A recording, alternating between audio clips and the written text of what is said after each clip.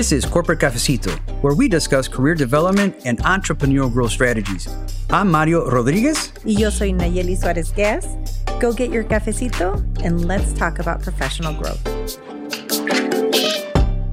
Welcome back to Corporate Cafecito. Yo soy Nayeli Suarez Gas. Y yo soy Mario Rodriguez, and I want to thank you for making the time to invest in yourself by tuning into our podcast.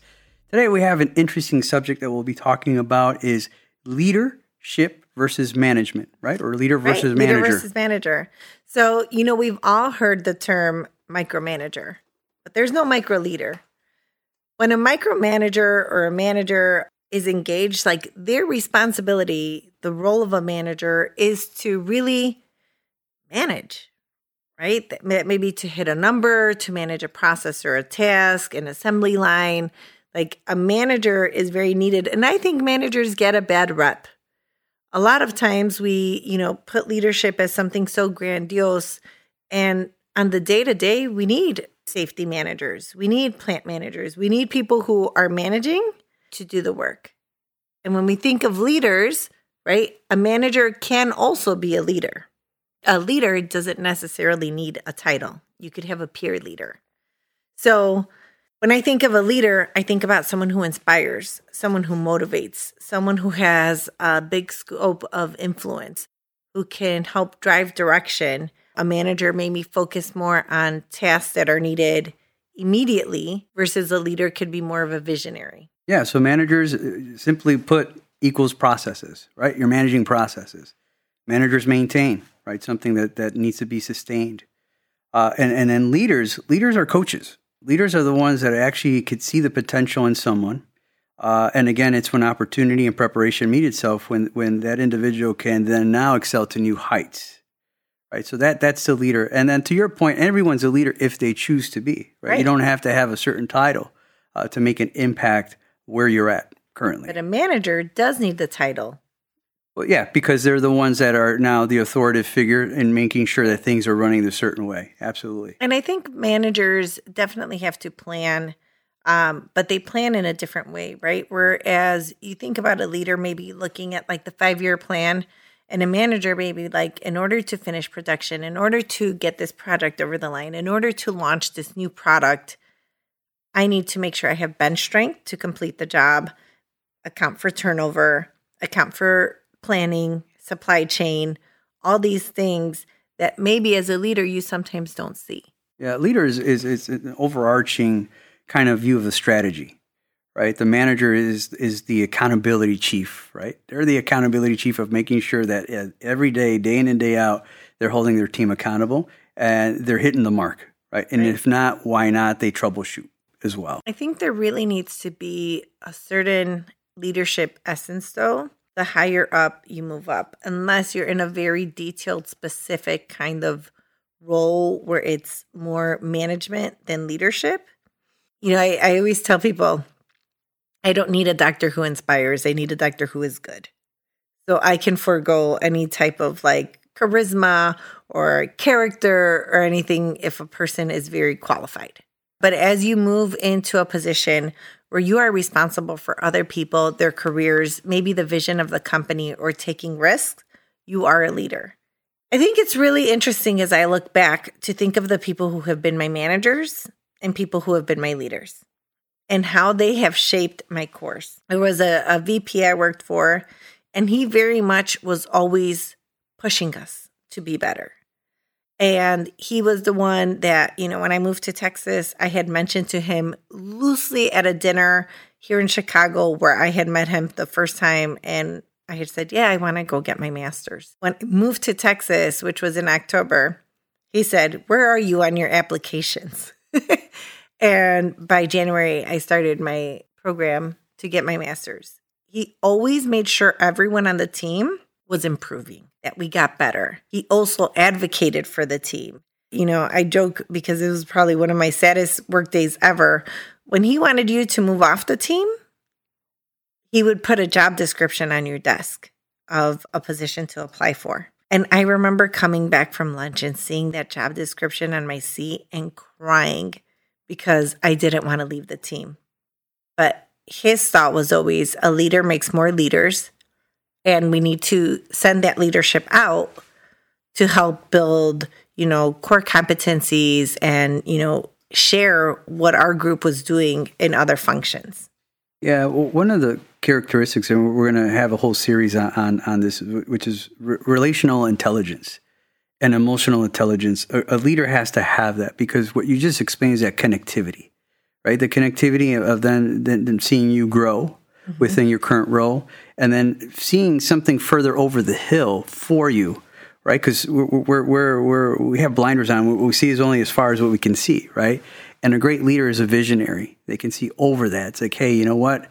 To your point, here's the next role for you. Maybe you didn't envision that, but that person did. Right. Right. And then you start building that belief, and I'm like, you know what? You start putting it all together, not knowing that you have all the skill sets, that you've gotten to that point where it's like, okay, it's time to take that leap of faith.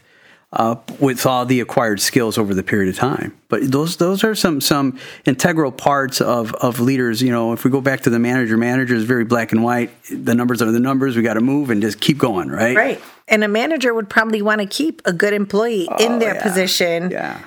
Because it's going to affect their overall process. Right. You wouldn't want to lose a good person. Right. You'd want to keep them there. Yeah. But a leader wants you to go out and share your experiences and make other teams better. Yep.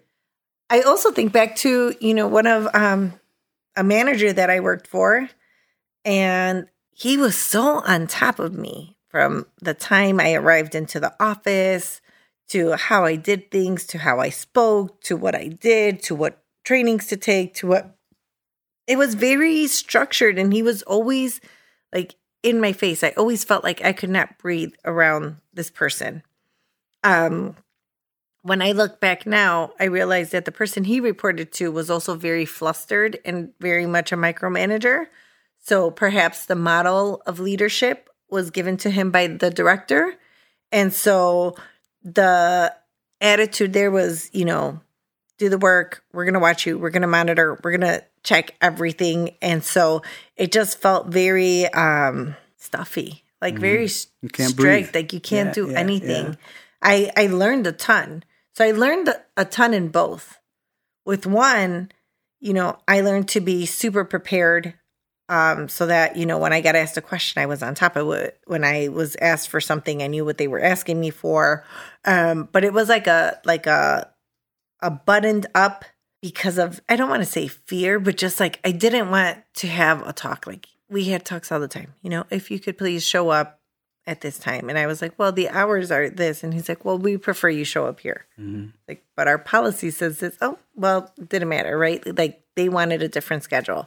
So versus a leader who was always about like, I remember the first, one of the first bosses I had after my manager, he said, Nayeli, run as fast and as hard as you can. I will slap your hand if you've run too far. But until I do that, do it. Do whatever you want.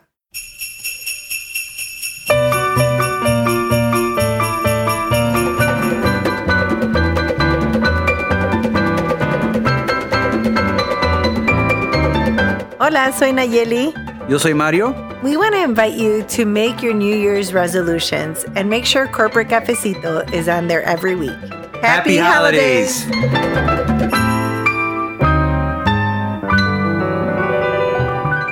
The other difference between a manager and a leader is that the leader sees those qualities and they trust the skill set that you have. There's a lot of pressure on the managers of making sure the widgets are made, they're delivered a certain way. They're quality control. And not to say anything, I'm not talking back because I've been a manager as well, but I have been a different manager. Oh, yeah. Because I've gone against the grain in previous roles and in previous, companies that I've been at because the culture was what you just stated, right? Sink or swim type of deal. And here, there's an emotional piece to that I've always had of doing what's right and making sure that person's positioned in the right way. Because ultimately, someone opened the door for us, and so I want to, naturally just open the door for someone else and provide a platform for them to grow, which is at times at the institution, I don't know if it's still the same way. It's been unpopular. Many people have left because they didn't feel the freedom to be who they were, to really show up. Right? And when you allow someone to show up their skill set, what you'll find out too, or those good managers that are aspiring to become true, bigger leaders, is, are they in the right position? Is that person in the right position? Because you, as a manager, you have to. It's like driving the bus. You have to have the right people in the right seats, right? In order to make that bus flow the right way. So that's the other knowledge or that skill set of being able to acknowledge, do we have the people placed in the right, or is there a better position, right? Repositioning them for better use of their skill set they currently have. So that's where that leadership now starts coming into play. But, as thinking as a manager, you definitely have to assess your team. You have to invest in your team. Absolutely. I was talking to someone who is just a couple years away from retiring, and we were chatting about, the type of leaders we are now. And I joked and I said, we almost have to write an apology letter to the first person we managed. Because once you manage the first person, when you go from peer to manager, it's very hard. And if you come in as a manager, your first instinct is, well, I know how to do the job.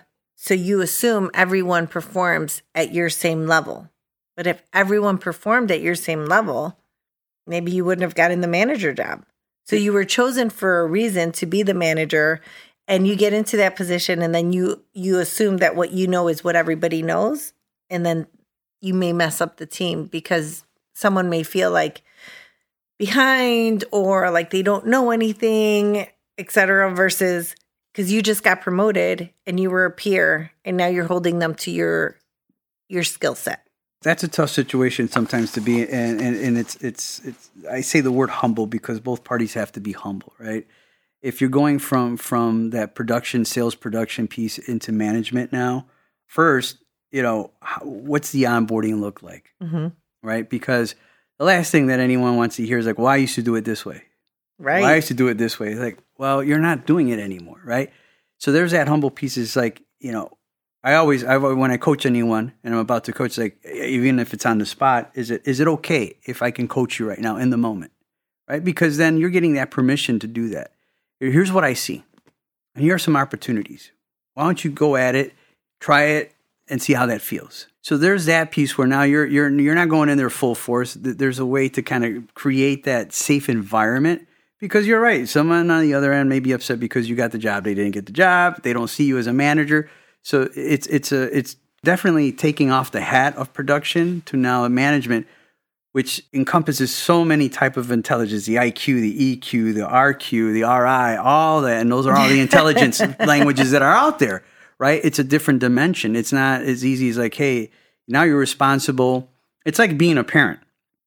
Now you're responsible for your kids' actions. Not that we're calling the team kids, but giving you an example of that, right? So now you're responsible for the outcome of their success, right? So now that's a lot of responsibility there. But as a manager, you really want to find out where are your people at. Where are your people at? How are they feeling with that change? Are they on board? Are they not on board? Why is it? Because again, that's a perception that they've made, and that's a reality. And so you want to meet them where they're at. And so that's the important piece of that shift because it is tough. I also feel like a manager delegates and a leader empowers, right? So a manager may give you a task, but not give you the big picture. Not tell you how that task or those tasks roll into something bigger. Because they may say okay, you take this piece of it, you take this piece of it, you take this piece of it. Where a leader would say, this is our goal. This is why we're doing it. If we complete this, it goes into this part of the organization, or it'll benefit this, or we'll expand our client base, or, we'll increase our volume.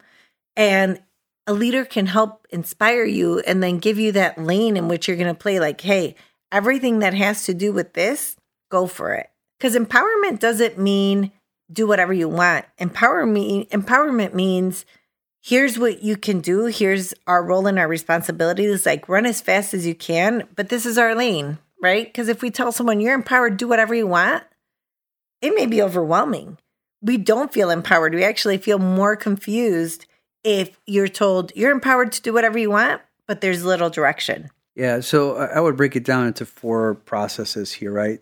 Always sharing the what, the how, and the why, And ultimately, when you're talking to that team, how do they feel that they can contribute to that? Because they got all the information. And in that's where that empowerment comes like, well, I think I can do that. Okay, let's run with that.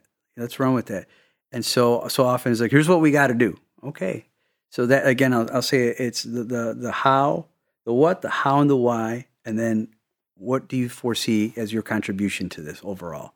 Yeah. And I mean, the why, what, how is, Simon Sinek. That video, I could watch it all the time. And I recommend, if you haven't watched it, go on YouTube, look up Simon Sinek, Sinek, start with the why.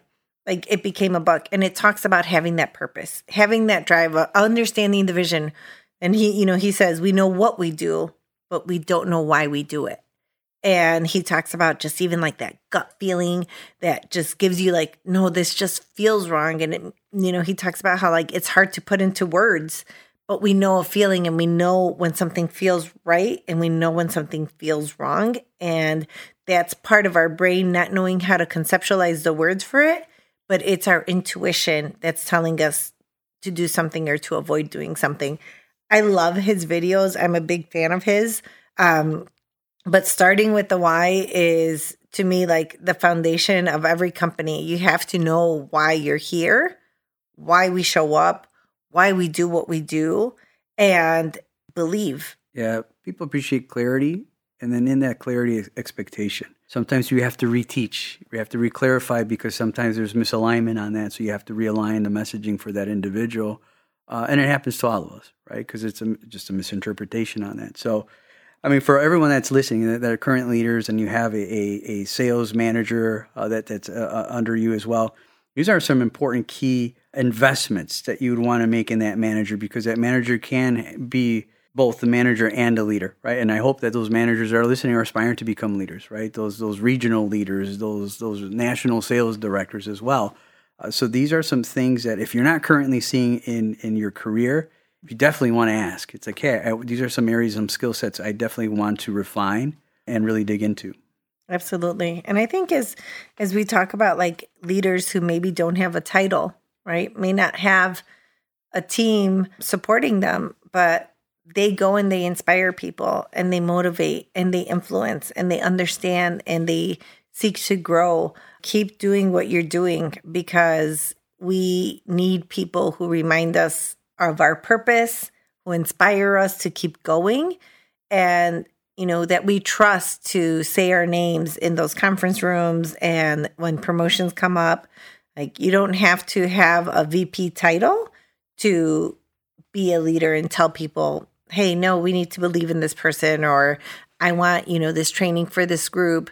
Leaders can advocate for anybody. Yeah, that's why I always recommend individuals to get engaged, participate in employee business resource groups at your job. Use your platform to help others.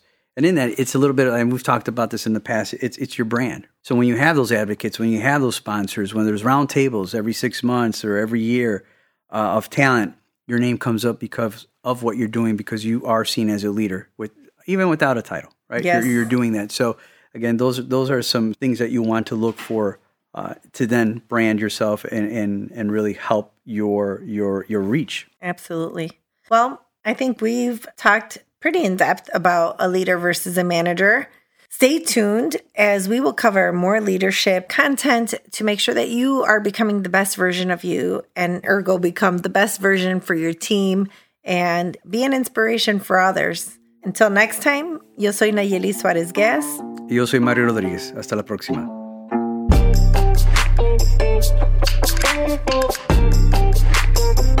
Corporate Cafecito was produced in beautiful downtown Oak Park at Boulevard Studio. Audio engineer and editor is Mike Mitchell. We're available on every podcast platform.